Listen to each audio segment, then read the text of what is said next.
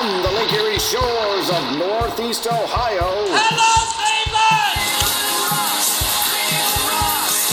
Rock and roll capital of the world and birthplace of the comic book superhero. Faster than a speeding bullet, more powerful than a locomotive, able to leap tall buildings at a single bound. This is the Panel Scanners Podcast since 2012.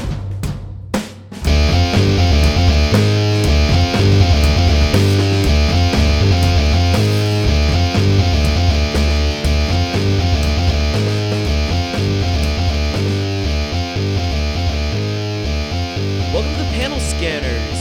Man, Tim is always out on assignment, it seems, isn't it, Darren? You know, one of the things I know about our buddy is he really likes it when you speak highly of him and shower him with compliments. That's true. So I've got one. It's a memory from a long time ago, 1996. We went to Pickle Bill's together. And this is the old one in Lakewood. Okay. If I recall this, where you can get all you can eat fried rib and crab legs for like $40. There was one in Lakewood? I think so. It was out that way, and I just remember Tim having like a 40-ounce prime rib that he ate it in like 15 minutes. Oh, no. And then when the waiter asked him for the tip, he just belched in her face, and she thanked him for it. That is incredible. Yeah. The only one I knew about was in like the Mentor area. Yeah, you know that's not true, right? That he belched in her. Tim? God, no. Yeah, I could A see. 40-ounce prime rib. Come on now. This is, you were expected. See, this is like a Chuck Norris kind of a. But, you know, at the thing. same time, I don't know Tim as well as you do, considering you have a very long history with him, and mine is only the length of how long he's been on the show with us. And maybe Tim does have a secret I can eat a giant prime rib and burp in someone's face side of him that I don't know about. He does. Does he? You know, That's it's great. funny. He's a total non-drinker, but he can totally get drunk Oh, yeah? without drinking. That's amazing. I could see that with him. Wonderful, wonderful man. Tim, we love you. We do, buddy. We love you a lot, Tim. Like a lot. You're a great dude. Yeah. I know this is making you extremely uncomfortable. That is the point. Are you blushing right now? I hope you're blushing I hope right now. so. That'd Tim. be good. Hurry back, Tim. We love you. Hey, This is really not something that our audience needs, but can you do me a favor and grab my water because I'm sort of blocked off. oh from it. no, that's terrible. Hold on. Yeah, thank you. This is Phil is walking. I will give you the play-by-play. He has grabbed the water, and it is now in my hands. Well done, Phil. Oh man, that was more work than I put in all day. You've earned your keep tonight. That's good. I'm glad about that. All right. So, regardless, while Tim was away and while we were away, there's some. Actually, I need to lower this. Yeah. Painful news. So, you and I actually spoke kind of through text prior to this that neither one of us read a lot of Archie comics, right? No, I'm afraid I didn't. Yeah, it's just I understand how Among the greatest sellers. Oh, in absolutely. comics ever. and long running and just. I mean, I'd say in this. Forgive me if I got the decade wrong, but in like the 50s and 60s. Like right up there with Superman. Yeah. And I mean, I just think it doesn't necessarily fulfill what we're looking for in comics, which is fine. Like there's obviously a market for it. They did like some Archie zombies and Predator stuff. and yeah, Punisher, like there's been weird stuff. I know Tim read the comics for a while. Did he? Yeah, he told me he did. So I'm sure this would cut him a little bit deeper, but regardless, I think it's important for us to acknowledge that the Archie Comics editor-in-chief, Victor Gorlick, passed. Very suddenly, too. Yes, and he was only in his 70s, I do believe. Yeah, around there, but he had been there a long time. He had been, and it's always sad when someone who is a big name and such an important person in this beautiful thing that we love. Yeah, the comic book industry, for sure. Yeah. He's a titan, as He I like to is. say. And I begrudge myself that I didn't take a little bit of time to look into some of the things that he really did other than his job when he passed. I know he's presided over the resurrection of Archie. Mm-hmm. And the comic book sales, from what I saw, are doing relatively well. But the Riverdale, I think he's, as I saw, he's a chief consultant. And obviously Riverdale, the CW series, which is very, very popular. It is. Which is obviously a reimagining of Archie. But it's become this. There's a supernatural bend to it. That's I know my that. understanding. Yes. Yeah, and I've not obviously I think it's meant for a young teen audience, so it's something that I'm probably not going to get into. But you know what it is? It's Archie is one of those things that's been around longer than we have, and it'll probably be around longer than we are. And I still think it's one of those things. I'm glad it's still there. I mean, there's a comfort in seeing things like Archie comics still existing. And I remember we spoke a while back where Mad Magazine went under, and even though I hadn't picked up an issue of Mad Magazine in a very, very long time, it was really sad to see it go. So if something like Archie were to suddenly disappear, I think that would be a little bit sad. It would be felt for sure. Yeah. No, I'm the same with Riverdale. Like I know of its existence. I've heard people speak of it, but heck, I haven't watched any of those CW shows that you've raved about from time to time, or a lot. We'll be speaking about one of those at length. Yes, in our second half, actually, of this month. Couple weeks. Yeah, so regardless, rest in peace, Victor Gorelick. Now, this one hit me really hard, like a gut punch. Rest in peace, Neil Peart. Superlatives seem inadequate here. Thrown around too often are terms like iconic, legendary, etc. None are enough to examine the life of Neil Peart. Known in cool guy circles as the Professor, Neil Peart was the drummer for Rush, unapologetically my favorite band. He was also an author and a voracious reader. If any listening are wondering why he is so high in our While We Were Away feed, aficionados will testify that Peart, the band's primary lyricist, wrote songs unlike any other with a true slant towards that which fans of comics would truly appreciate. The man suffered simultaneous, unendurable tragedies in the 90s, only to emerge and prolifically.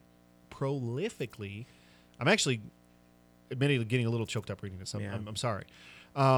He prolifically crafted new music out of that pain, vaulting Rush to heretofore unexperienced popularity with their final 3 studio albums, Vapor Trails, which is one of my all-time favorite albums, Snakes and Arrows, and Clockwork Angels.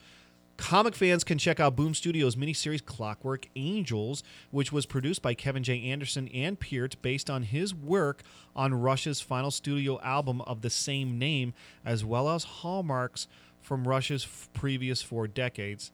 And like I said, I got to admit, this hit me like such a gut punch. It felt like an old friend passing. So I got to see them the last time in Ohio. Did you? Yeah. About 4 years ago, and is one of the best concerts I ever saw. I was never lucky enough to see them in concert. I saw them, I think, 5 or 6 times. That's crazy. And they didn't come around often. No, not at all. That was the thing. They'd be gone 5 years, so the fact that I got to see them as many times as I did. I still remember I had tickets to go see why can't I think the name of the album? Dreamline, Roll the Bones. Roll the Bones. I had tickets to go see them at the old Richfield Coliseum with Eric Johnson opening, and I was in high school, and I got as sick as I've ever been, and I was still trying to go, and my mom's just like, I'm so sorry, you can't go, you're not going to make it. And she was right, but I got to see them in 96. I missed them on the Vapor Trails tour because I was in college. I tried to scrape together the money, and I couldn't do it. But then I got to see them for their R30 tour when they had their 30th anniversary. I got to see them in Snakes and Arrows. I got to see them when they did their 40th anniversary tour in 2014. By the way, they formed in May of 1974. So did I. And I got to see them perform at the then Gund Arena. No, it was the Q. Yeah. I got to see them perform at the Q, which was their concert DVD from that tour. That's so awesome. I have one of the concerts I went to, and I got to see them for the final time when they were out for their final tour. So the Clockwork Angels tour. So yeah, it's this one felt like, they were done. They hadn't officially announced their retirement, but he was in poor health, and it was never announced, but he had been in poor health for a while, and their final concert was in Los Angeles in 2016, and there was a moment where Neil never came out and took a bow, but he came out from behind the drum set, that massive drum set, like the fleet of drums he used to have, and he took a bow, and people went, "Oh, this is it," and that was it. So, man, oh man, that's one that There will be no replacing this. No, not at all. I've always been a very big fan, and the bit that I've drummed, that's kind of what you aspire to be. Someone that's that incredible. Well, you know what I was thinking. Was it Rock Band YYZ? Was that which one you were drumming? I mean, that's one of. Sorry, YYZ. Yeah, there's more than that. Yeah, but yeah, it's funny. I was doing. Obviously, there's been a lot of tributes going out there. And by the way, one of the podcasts I love listening to, you know who Chris Jericho is? Mm-hmm. Yeah, he has his own podcast called Talk Is Jericho. He's Canadian, and he had a couple of Neil Peart's closest friends on, and they just talked about Neil and like all the influences. It's a fantastic listen. I actually just sent Tim an episode today because it's all about Kiss. That's crazy. So I bet Tim loved that. But YYZ is Toronto's airport code, and the beat, that is the Morse code alert for the Toronto airport. That's cool. I mean, stuff like that I love. Yeah, I love that stuff. And I was actually also thinking, I got to see someone perform live who is widely considered in the very short list of the greatest of all time to ever do it. Neil Peart is widely considered the greatest rock and roll drummer of all time. You hear names like John Bonham. What's his name? I can't think of it now. He just passed away shortly before Neil Peart did. Ginger Baker. Okay. Yeah, you hear these names thrown out all the time. But Neil Peart, if you're going to talk it's hard to come to a consensus for those sorts of things. But you always there's a top three, right? Like, if you're going to talk top three, unquestionably Neil Peart is in the top three. Yeah. And I was trying to think, the only other person I could say that I saw live that is in the consensus top three would be Michael Jordan. Because the thing about baseball, all the guys you would consider consensus top three, they were our grandfathers, like Babe Ruth and Joe DiMaggio, never have the Mickey opportunity. Mantle. And I think our fathers grew up in the golden age of football. So Jim Brown and Johnny Unitas, those guys are kind of considered like the greatest. But we kind of grew up in that era of basketball, right, where that was the greatest of Magic and Larry and Michael. So I was trying to think, really, I was very fortunate to be able to sit back and say, finally, I got to see two guys that were widely considered the greatest to ever do it, and that was Neil Peart and Michael Jordan. That's crazy. Well, it's sad. It's sad. So I guess on to other things. Happier notes. Yeah. So with the weird resurgence of how popular the Teenage Mutant Ninja Turtles have become again, the original Image Ninja Turtles storyline, which has been repurposed as Urban Legends, is finally getting its lost finale that was never published prior in the coming months. Have you read any of the Urban Legends? No. And I have read Teenage Mutant Ninja Turtle comics way back when they were the Eastman and Laird originals. The black and white ones, yeah.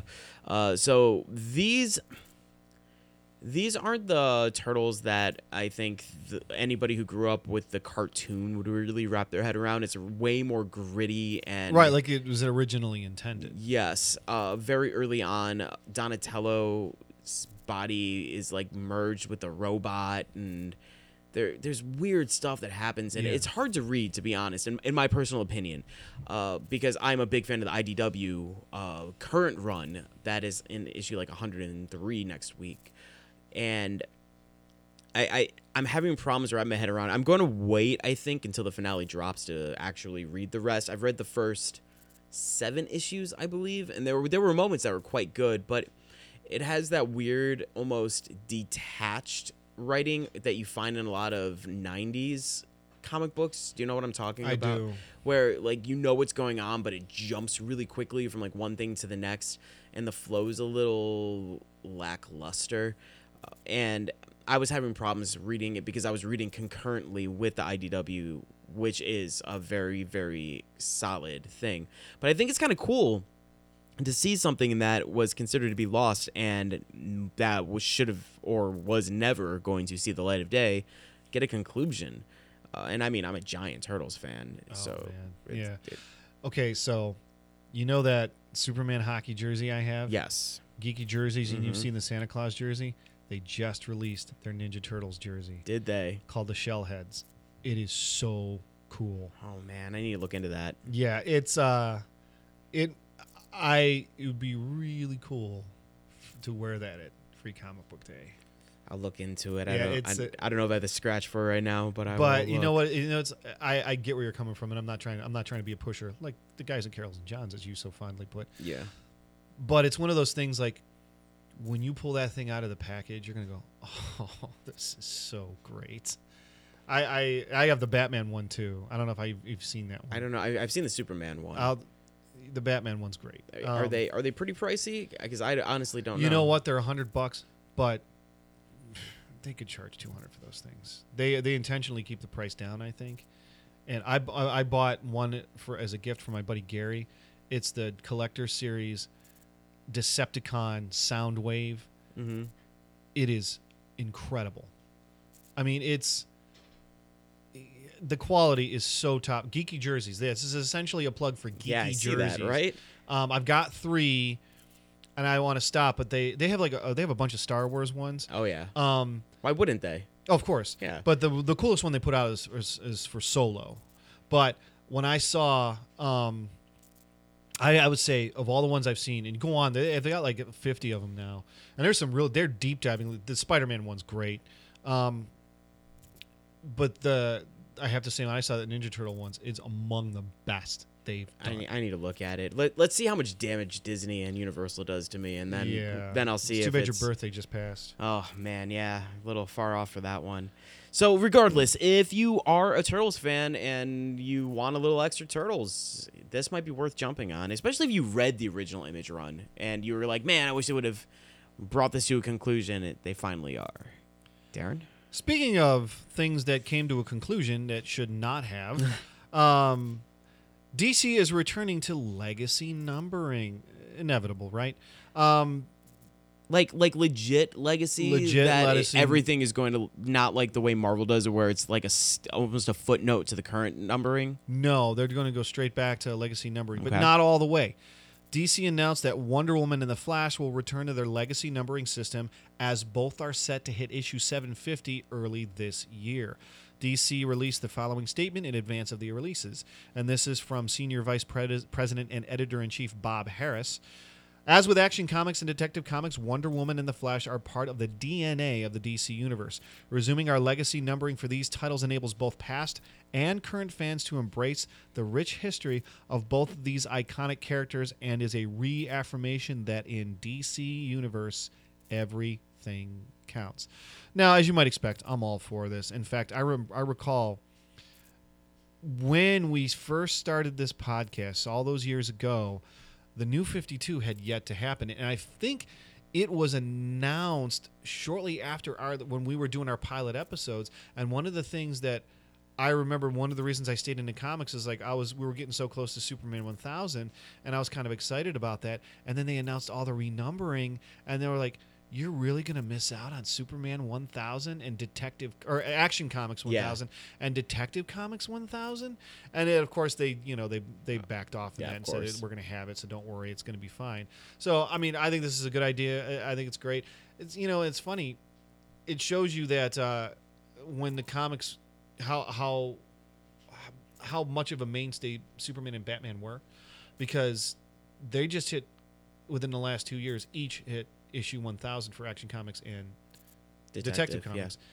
Yeah. And now Wonder Woman and The Flash both are 1941, only 3 and 4 years respectively, and they're only hitting 750. So there's been periods where the two, just they weren't around. Yeah, they were around.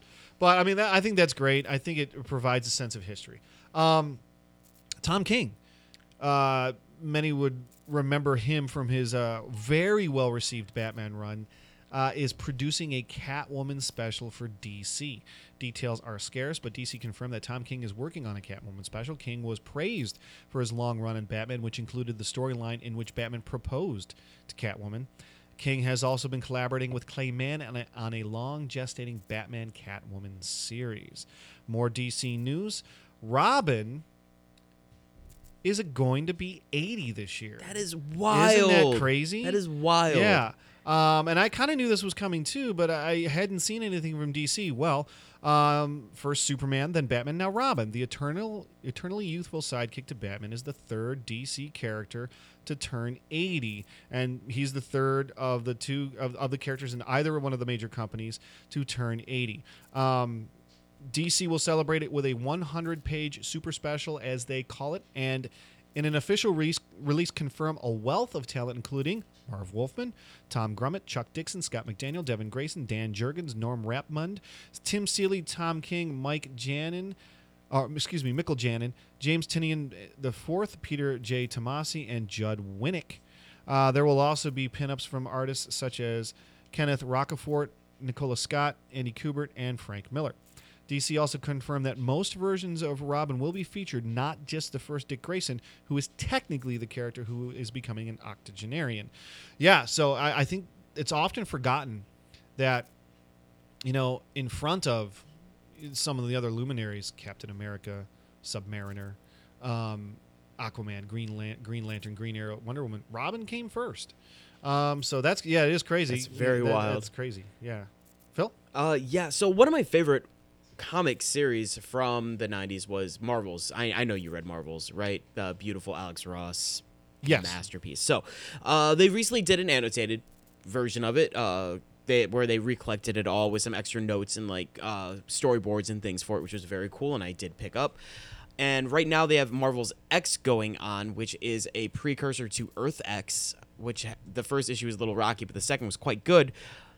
However, in the near future, they are going to do Marvel. This is, of course, The Marvels comic series in which, from my understanding, it's going to be very similar to the idea of what Marvel's was in the first place, in which it is normal people seeing these superheroes functioning, and it's being touted as all Marvel superheroes in one book, so they'll be able to show the world with them, which I'm incredibly excited for.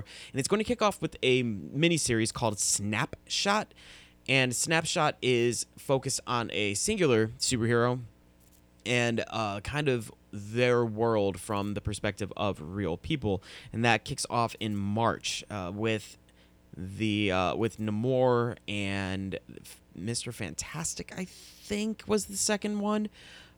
So those should be somewhat interesting, with Alex Ross at least doing the cover art for it, which he's still one of my absolute favorites, just the absolute realism and almost painted version of his art. So that is pretty much the biggest news on the Marvel front at the moment. Darren, what's going on in the real world? In the real world, right? Is that really what this is? I assume. Here's an odd little nugget. Gaming pioneer Atari is opening a chain of hotels. In a New York Times article, the company, which is inching closer to releasing its new console, Atari VCS, promises a one-of-a-kind immersive gaming experience. The first of the hotels will be completed around 2022 in Phoenix. I got to admit, I'm really curious to see what this is. Right. Extreme. It's very much so. I feel just like Atari is so far off at this point. Yeah, it seems like a weird flex. I don't know. I get where you're coming from. Clearly not for me. I'm an Atari fan big time. Well, yeah. But for the general pop, I would assume this is not something. I mean, they may be tacitly aware of Atari and Atari 2600. I mean, in the gaming community, it's pretty iconic, right? I think especially people that would be booking rooms in a hotel would know about Atari. Must have. I mean, they must really think this Atari VCS is going to be something special. See, but I just find it, one, I've barely heard anything about the new Atari system, and two, you're going up against the big three right now that are all releasing new systems too. That's tough. Let me tell you something. It was a Kickstarter thing, right? Yeah. I didn't support it. When it first launched, it was very, very vague as to what it was going to be. In the interim, it's getting closer to release. In the interim, it does look like they're going for a very specific market, and I would be that market. So I don't know. I mean, the games look.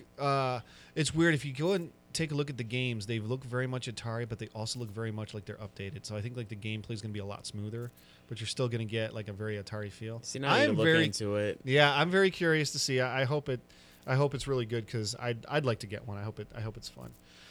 Not to be outdone, Batman will be getting his own restaurant. The themed location will be in London and promises a multi-sensory experience with different locations within the restaurant themed around central Batman moments and characters.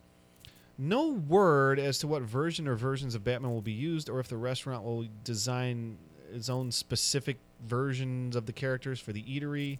I mean, I remember briefly when Geauga Lake became Six Flags over Ohio, they had just kind of designed their own comic booky versions of it, but then they had the 1989 Batmobile was there for a while, so it's kind of like, are you celebrating the whole thing, or are we doing one theme, or what's going on here? So really no details other than that released, but we'll get Bat Burgers at least. They did say that the drinks and the food will be very themed around the Batman. Mr. Freeze shake. Now let's say if they go the route like it's gonna be Batman and Robin in that place. Well, right. Yeah. If they go the route like Disney's Galaxy's Edge, which you're gonna get to before I do. Yeah. And they have the 1960s Batcave. I might have to go see. Wait, do you know where this is located? It's in Soho, in London. Okay. And I guess it's in a basement of some place. That's quite the trip. Yeah, but I mean, that wouldn't be the only reason to go. You know, my brother's moving back to Amsterdam. That's not too bad of a trip once you get over there. You just kind of bounce around, right? On location, the panel scanner's here at the opening of the Batman restaurant. Oh boy, that would be crazy. You hear that? We are available for if someone wants to pay us to go produce a show for you. Oh yeah, for sure. If you want to pay for our travel and stay, I would absolutely consider doing this. Yeah, absolutely. I don't think anybody would begrudge you if you did. Speaking of going to places to see things, have you watched any of this Imagineer thing on Disney Plus? I have not seen it yet. Yeah, so I really, really want to. Originally, I'm kind of waiting until I know we're going again. I know, and originally Tim was supposed to be talking a little bit more about this, and I was really apprehensive about looking at it. But it's no secret that Spider-Man is my favorite superhero, and they have made a giant animatronic, and by giant I mean normal human size animatronic Spider-Man in California, the Anaheim Disney land. This thing launches in the air, does flips, moves around. It is wild looking. Really, Darren, at least do a Google search to see this thing in action. It is quite impressive. They launch it into the air and it does flips, and it's obviously modeled after Tom Holland's Spider-Man, which I'm sure they were quite thrilled when all of that back and forth of Disney losing rights to that Spider-Man and back and forth when they finally were like, all right, cool, we'll just kind of share it still, and things are exactly as the way they were. Hope everybody liked that drama. But this thing is wild. This is something that if you had told me as a kid existed, I probably would have begged and begged and begged and begged and begged until someone dragged me there. Now, as an adult with with a little bit of disposable income, I can't convince myself to go to California for it, but it's cool to know it's out there, and who knows, maybe it'll make its way to Florida at some point. Well, from a animatronic Spider-Man to potentially yet another live-action Superman. Now, here is some potentially huge news. Based on the fantastic reception Brandon Routh received reprising his role as Superman in the first 3 episodes of Crisis on Infinite Earths, a second Superman series could be in the works.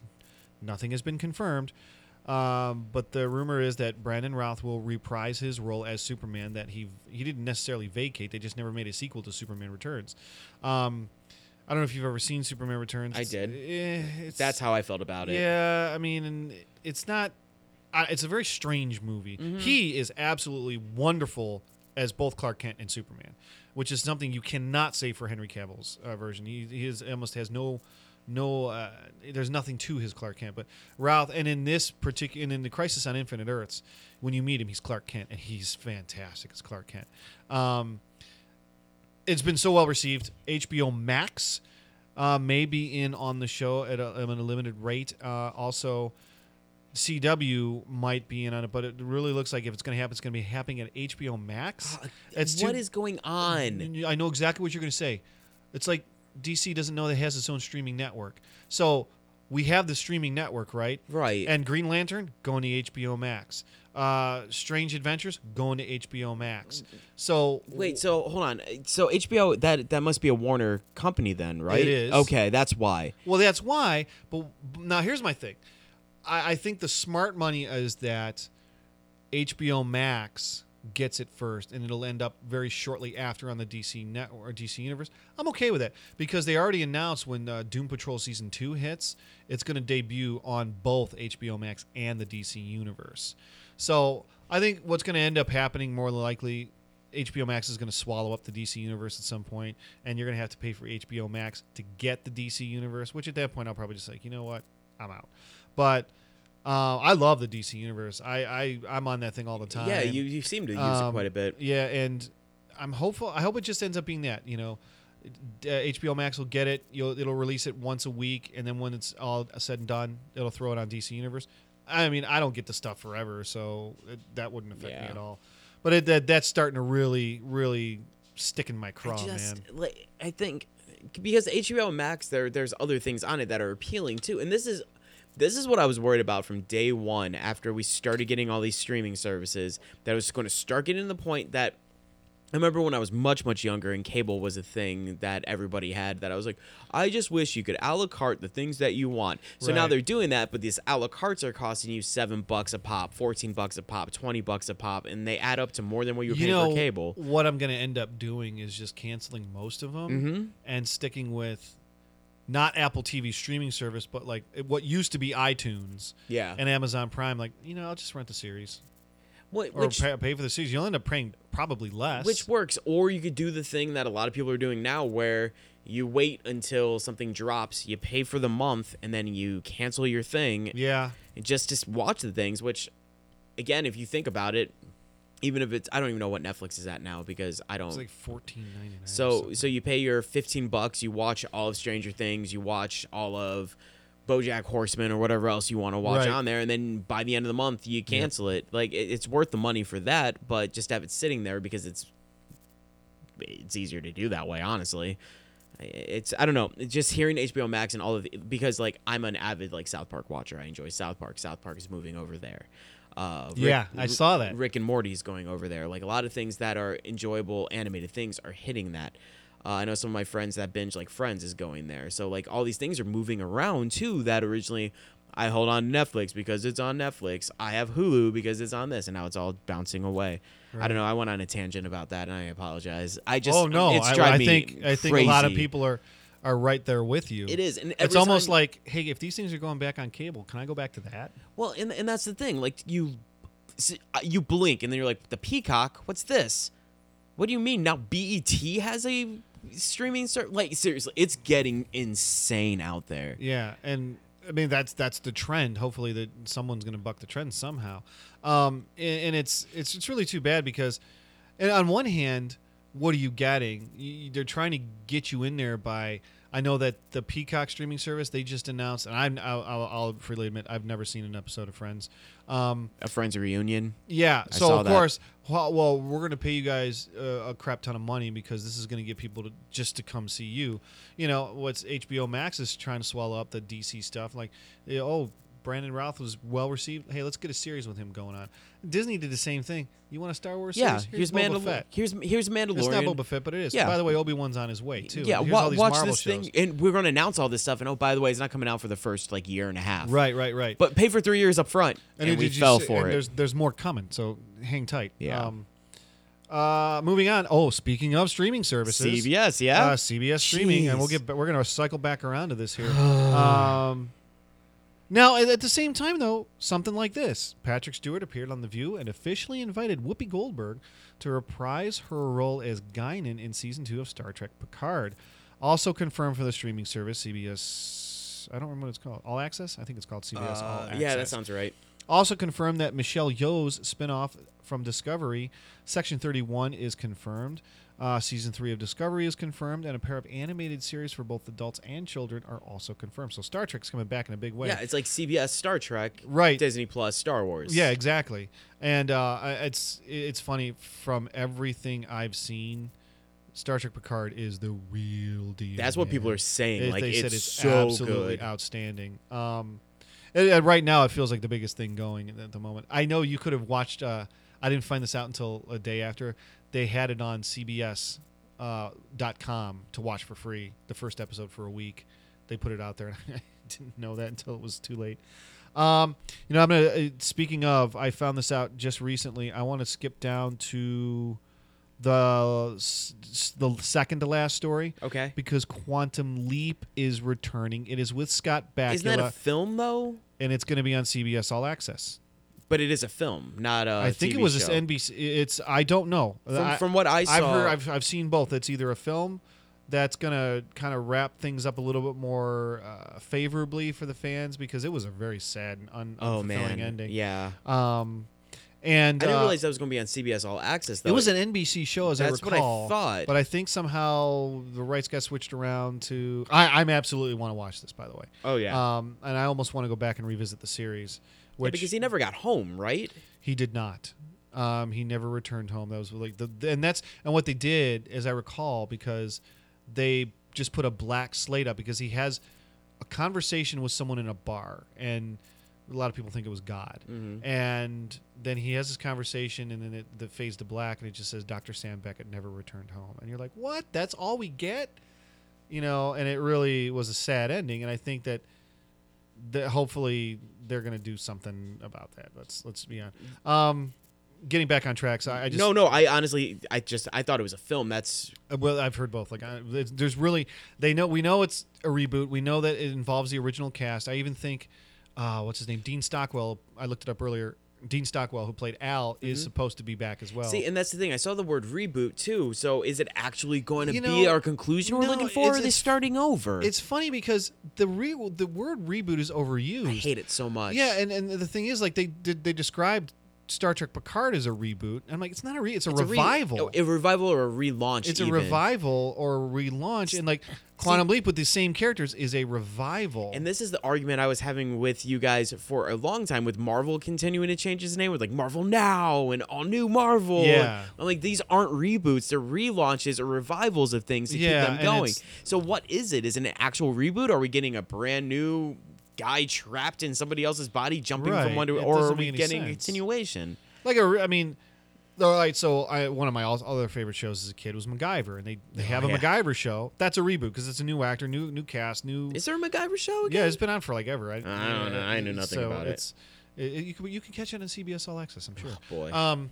But yeah, I agree with you but this is supposedly the original cast is factoring in this. So we'll see. I'm excited. That could be very exciting. Yeah, it could be. So we're Masters of the Universe updates shortly. I remember, I think it was last time we recorded, I was really excited because Masters of the Universe was announced for March 5th, 2021, and it's back in turnaround again with no release date and no word as to why the film is delayed.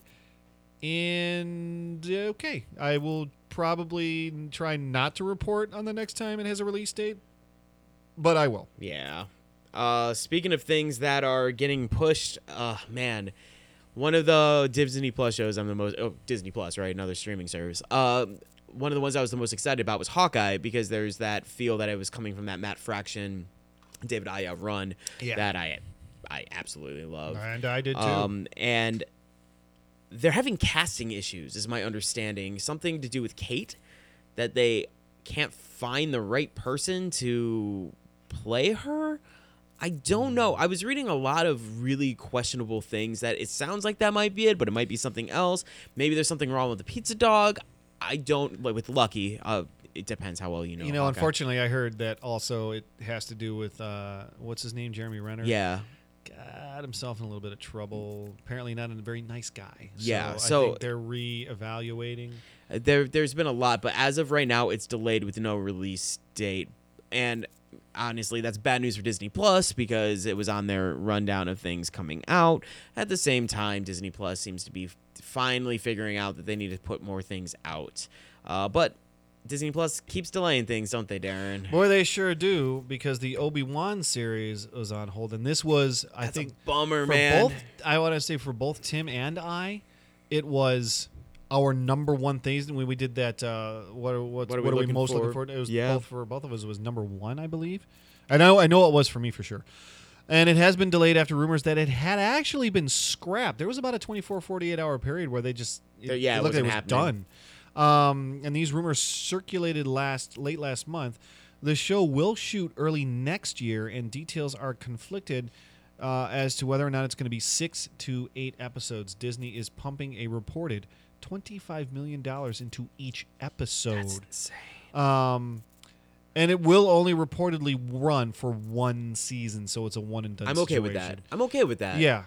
I mean, sometimes, and this is the thing that I find we have a problem with, like, in our group of people, I think. We just want more and more and more and more of stuff. And sometimes one and done's great. It's the same argument I've had with a few people about Stranger Things, where, like, they're saying, like, there might be one more season and then it wraps or whatever. Sometimes less is better. If you keep absolutely. Pushing and pushing and pushing, you end up with terrible seasons, and then they get canceled, and you don't get the conclusion you want anyhow. Right. So, especially with Obi-Wan, you read the Star Wars comic after A New Hope, right? From Marvel, the Marvel one that was. When did it come out? 2016, I think. 2017, 2018. The Star Wars comic after A New Hope. Like that came out concurrent with Darth Vader, like the newer Marvel stuff. Yeah. Of so course. like they had those for about 35 issues. Okay. Yeah. So I they had didn't those follow it through to the They had end. those cool Obi-Wan stories that was Luke reading his his journal. So you got to I that saw point. some of those. Okay. Yeah. So like if the show plays like that, I think less will be good. I think it'd be very, very cool. It'd be a cool approach to it also.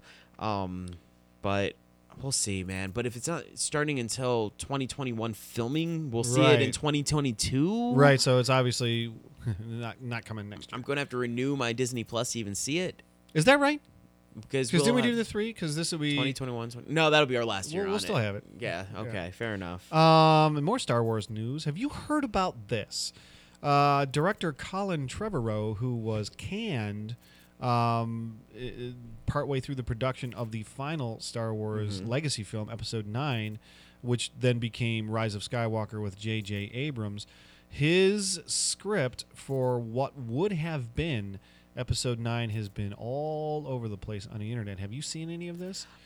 I didn't know what it was until I saw this on the rundown, and I saw all the stuff about it today, but I didn't get the chance to actually sit down and read. So the movie was going to be called Episode 9, Duel of the Fates. I got that much. And here's some of the things that we would have seen. Palpatine was not going to return. In his place, I guess we've known for a long time Darth Plagueis was his master, Palpatine's master. Sure. But we were going to get Tor Valum, who was Palpatine's original master, who was supposedly the most powerful Sith Lord.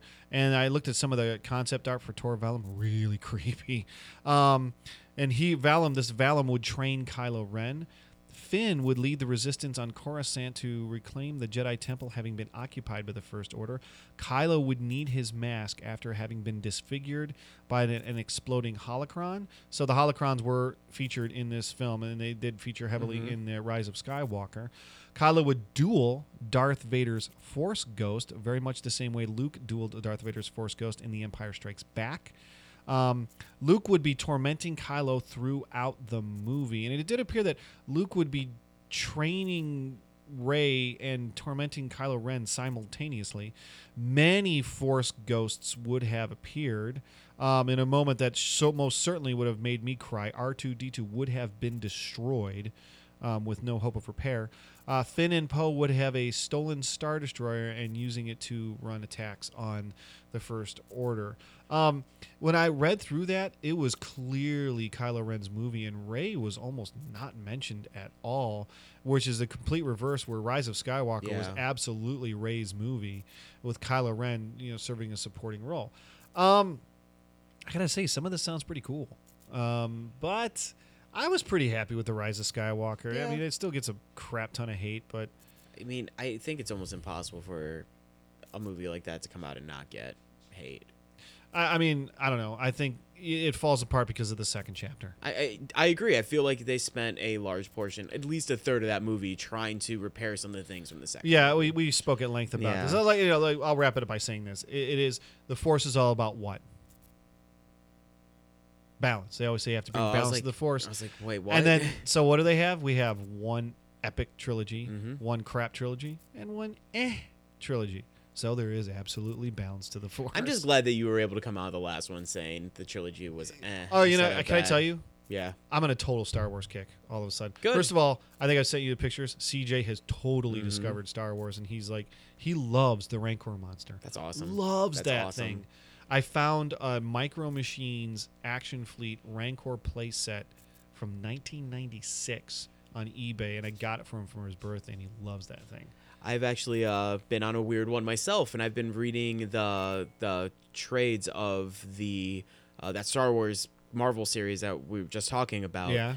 Because it's on Comixology, and I have the $6 a month unlimited. Oh, is it good? So I'm loving it. I just read a Yoda story that was really, really cool, and so like I'm feeling it. Like I don't know. I think Rise of Skywalker did something good in that sense. Yeah, it did. It definitely did. But regardless, one last piece of movie news. Sony has announced that in 2021 they're releasing another untitled Marvel movie that is not the direct sequel to Far From Home. Fantastic Four.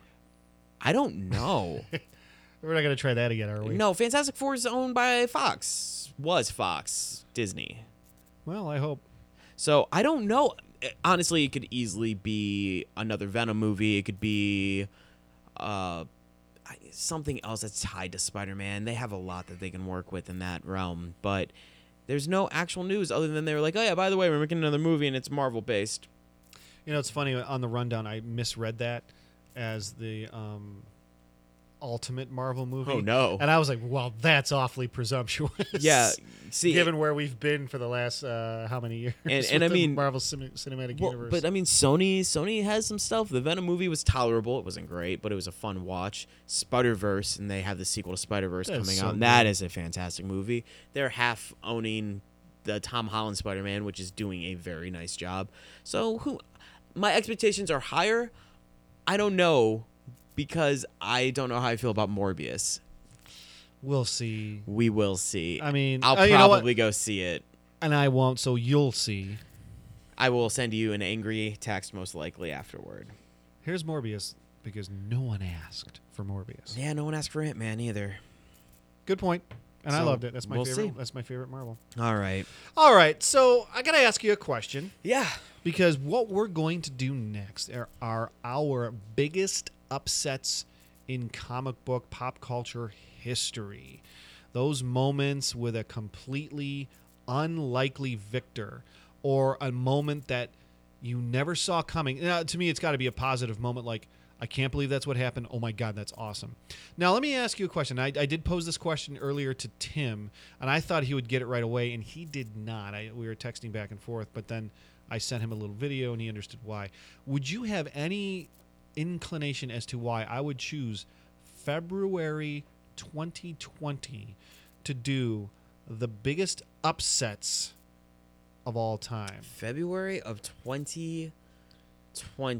There is a significant anniversary which could be considered among the greatest upsets of all time for its realm.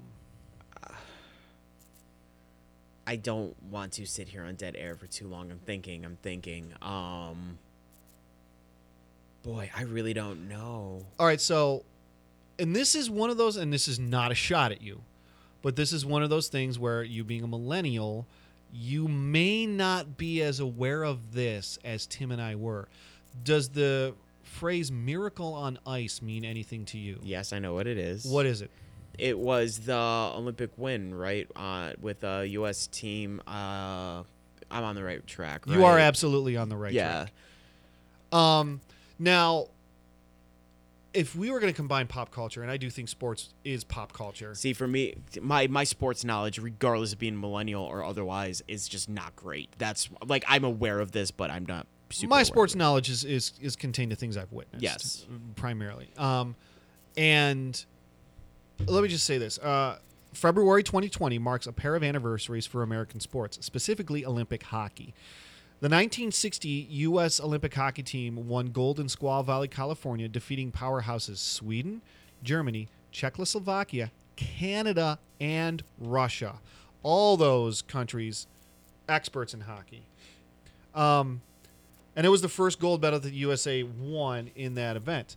And right now, for those who are interested, YouTube currently has an excellent documentary called The Forgotten Miracle. Check it out.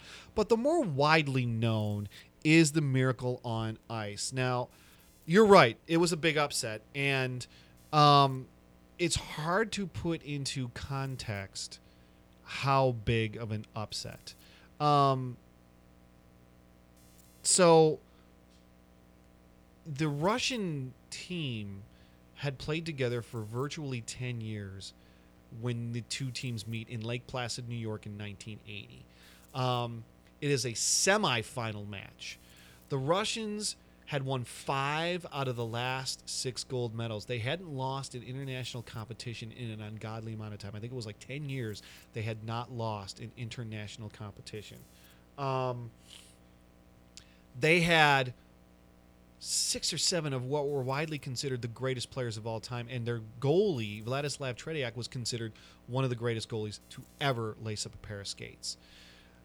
Now, here's the thing about this Russian. This is still in a time when the Olympics had to be amateurs, and what the Russian did was they made sure all these guys were technically conscripted, and they were given ranks like lieutenant or corporal in the army, so they can fit their team into as amateurs, even though they were far from amateurs. A couple of things of note: they played a charity series against the NHL All-Stars and beat them 3 times. They played the Best of Canada, went up in the Best of Canada and beat the Canadians all 3 times. And they end up playing a match against the United States, a friendly is what they call it, in Madison Square Garden about 10 days before the Olympic Games opened.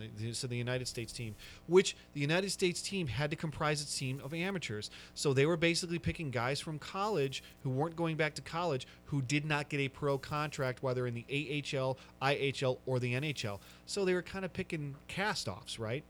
So their coach for the U.S. Olympic team, Herb Brooks, masterminds this entire plan specifically to beat the Russians. And there's a great Disney movie called Miracle. There's an even better documentary called The Miracle on Ice, which was produced by HBO. There's no way I can do justice about what Coach Brooks did for this team. But so leading into this Madison Square Garden friendly, I think the Russian plays their starters like for only like a first period. They end up beating the United States with their backup players 10-3. So it starts to become this national joke. Like, oh, the United States hockey team, they're going to get crushed in Lake Placid. And, the United States goes in and they play, I can't remember who it was. It was like East Germany or something like that. And they tie them in the first game, which the United States was picked to finish last. Mm-hmm. In this. They were an afterthought. But then they end up going to play Czechoslovakia, which many thought were the only team that had a shot at beating the Russians. And the United States beats them 7-4. So now people are like, wait a second, what's going on? And then, of course, it sets up the match, the game, which Sports Illustrated, ESPN, said it is the biggest story, the most important moment in American sports history for the 20th century. Because at that time, the Cold War was at its peak. You're talking 1980. The Cold War is at its peak. And it's on American soil. And now the Russians have come in here, and they have just dominated everybody. They have killed all the teams they play. And, it's really weird to say, long story short now, the United States hangs with them for 2.5 periods. And it's 3-3 going into the third, and the United States scores. And I don't want to give away too much because you just have to see this thing play out. And then, of course, the most famous, maybe of all sports calls, is, there's 9 minutes left to play. and it's a 1-goal lead against the greatest team ever assembled. It's not an exaggeration to see this is the hockey version of the United States Dream Team back in 1996 with, Magic and Larry and Jordan and all those guys. And now you have a 1-goal lead against this greatest team that's ever played, and they hold on to win. And that's you've heard Al Michaels, that does Monday Night Football. You've heard this a million times if you ever even close to the Olympics, where he says, 5 seconds left. Do you believe in miracles? Mm-hmm. So that's where it gets the name, The Miracle on Ice. And it's a moment I remember very vividly because the nation was in really bad shape at the time, right? And I remember my dad grabbing me and taking me down and says, son, you're not going to understand this until much later, but just watch. And I remember seeing like this just pure joy. And my dad was just like not a hockey fan. The whole nation wasn't really a hockey fan. It wasn't an American sport. It was sort of a niche sport. But just that you just beat the Russians, and the Russians are the greatest team ever assembled. And the average age for the U.S. team was like 19 or 20. And then but people always forget, that was the semifinal. The United States had to beat Finland for the gold. And you go into the third period and they're losing. So what gets me to think about this in terms of comics is there's a moment in the movie and there's a moment that's in the documentary where in the third period, right? Middle of the third period, against Finland, gold medal game. They go into intermission. Or excuse me, between the second period and third period, they go into intermission, and there's silence in the locker room. And then Herb Brooks gets up and just kind of walks out and says, let me get this straight. You just beat the greatest team ever assembled. And now you're going to go out and lose to Finland? You will take this to your grave. And then walks out, and the United States scores like 3 times. Scores like 3 times in the third period. And it is considered the greatest moment in American sports. It lifted the spirits of so many people. And on the DVD or on the movie for the documentary, there was you had the Iran-Contra affair going on, and that may be not true. There was something, they had a lot of U.S. hostages who were finally brought back, and the first thing they showed them was The Miracle on Ice, and they were just in tears. So it's one of those moments that I don't think you can quantify or qualify how big of an upset it was. To the more to the point, if you look to your left, I have the Miracle on Ice white jersey and the gold medal blue jersey, and in the center is the 1960 jersey. So I'm obviously a big fan, and you've seen that the team photo has been hanging there forever. And I got thinking, what are the biggest upsets in comic book history? Is there something in the pop cultural world of comic books, movies, and TV, or anything that could match something that big? You want me to lead off? Yeah. I think you're going to love, because the way this was presented was a little bit different to me, so I didn't go as remember, we're always open for interpretation. But like I went more along the lines of since I've been reading versus all time. I went all the way. See, yeah. But most of this stuff is all right. So here's one, and this is you'll like this, and this is the first of the 3. My one of my 2 honorable mentions. Daniel LaRusso over the field at the 1984 All Valley under 18 karate tournament. I'm telling you. I know. Season 3's on. Yeah, I hear you. And how about this one? A small group of X-Wing fighters blows up the Death Star. Okay. And I think if you don't have what I have at number 1, you will switch your number 1 to what I've got. Yeah, I definitely don't. I almost guarantee. See, again, I approached this slightly differently. I'm glad this is so I went the other way around of things that were upsetting, not like actual wins, but like, are you kidding me? That actually happened? Yeah. Okay. So that's my number 1. So my number 1 is exactly like. All right. So I'll give you my 2 runners up because I think it'll be better this way on this. So my first was the fact that Peter Parker actually lost to Doc Ock during the Freaky Friday switch for the Superior Spider-Man. It was very upsetting. Made no sense. Was amazed that it even went down. My second was that Scott Summers successfully kills Professor Xavier during Avengers vs. X-Men. Yeah, it's upsetting, right? It's is. not what you'd expect.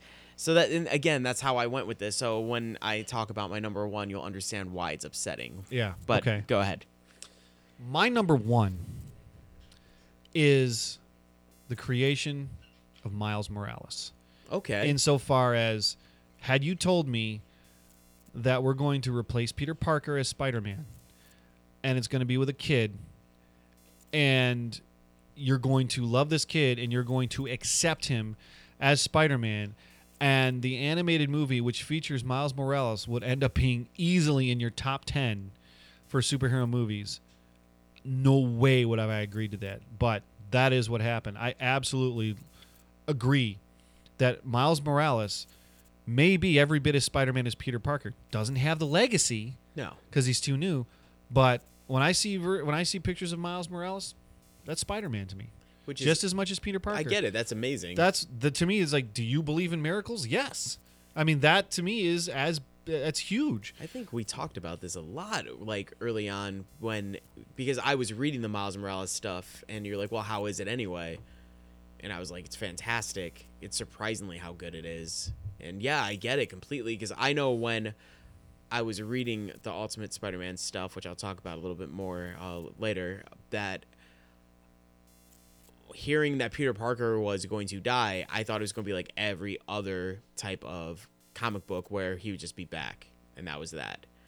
So yeah, I get it. The idea that somebody else could fill those tights as well is shocking. Yeah, it's stunning. A stunning upset. As stunning an upset as there has been in sports. Fair enough. Ready for mine? I am. Who stands for America in comics other than Superman? Captain America. Captain America. Do you know what was upsetting in recent history?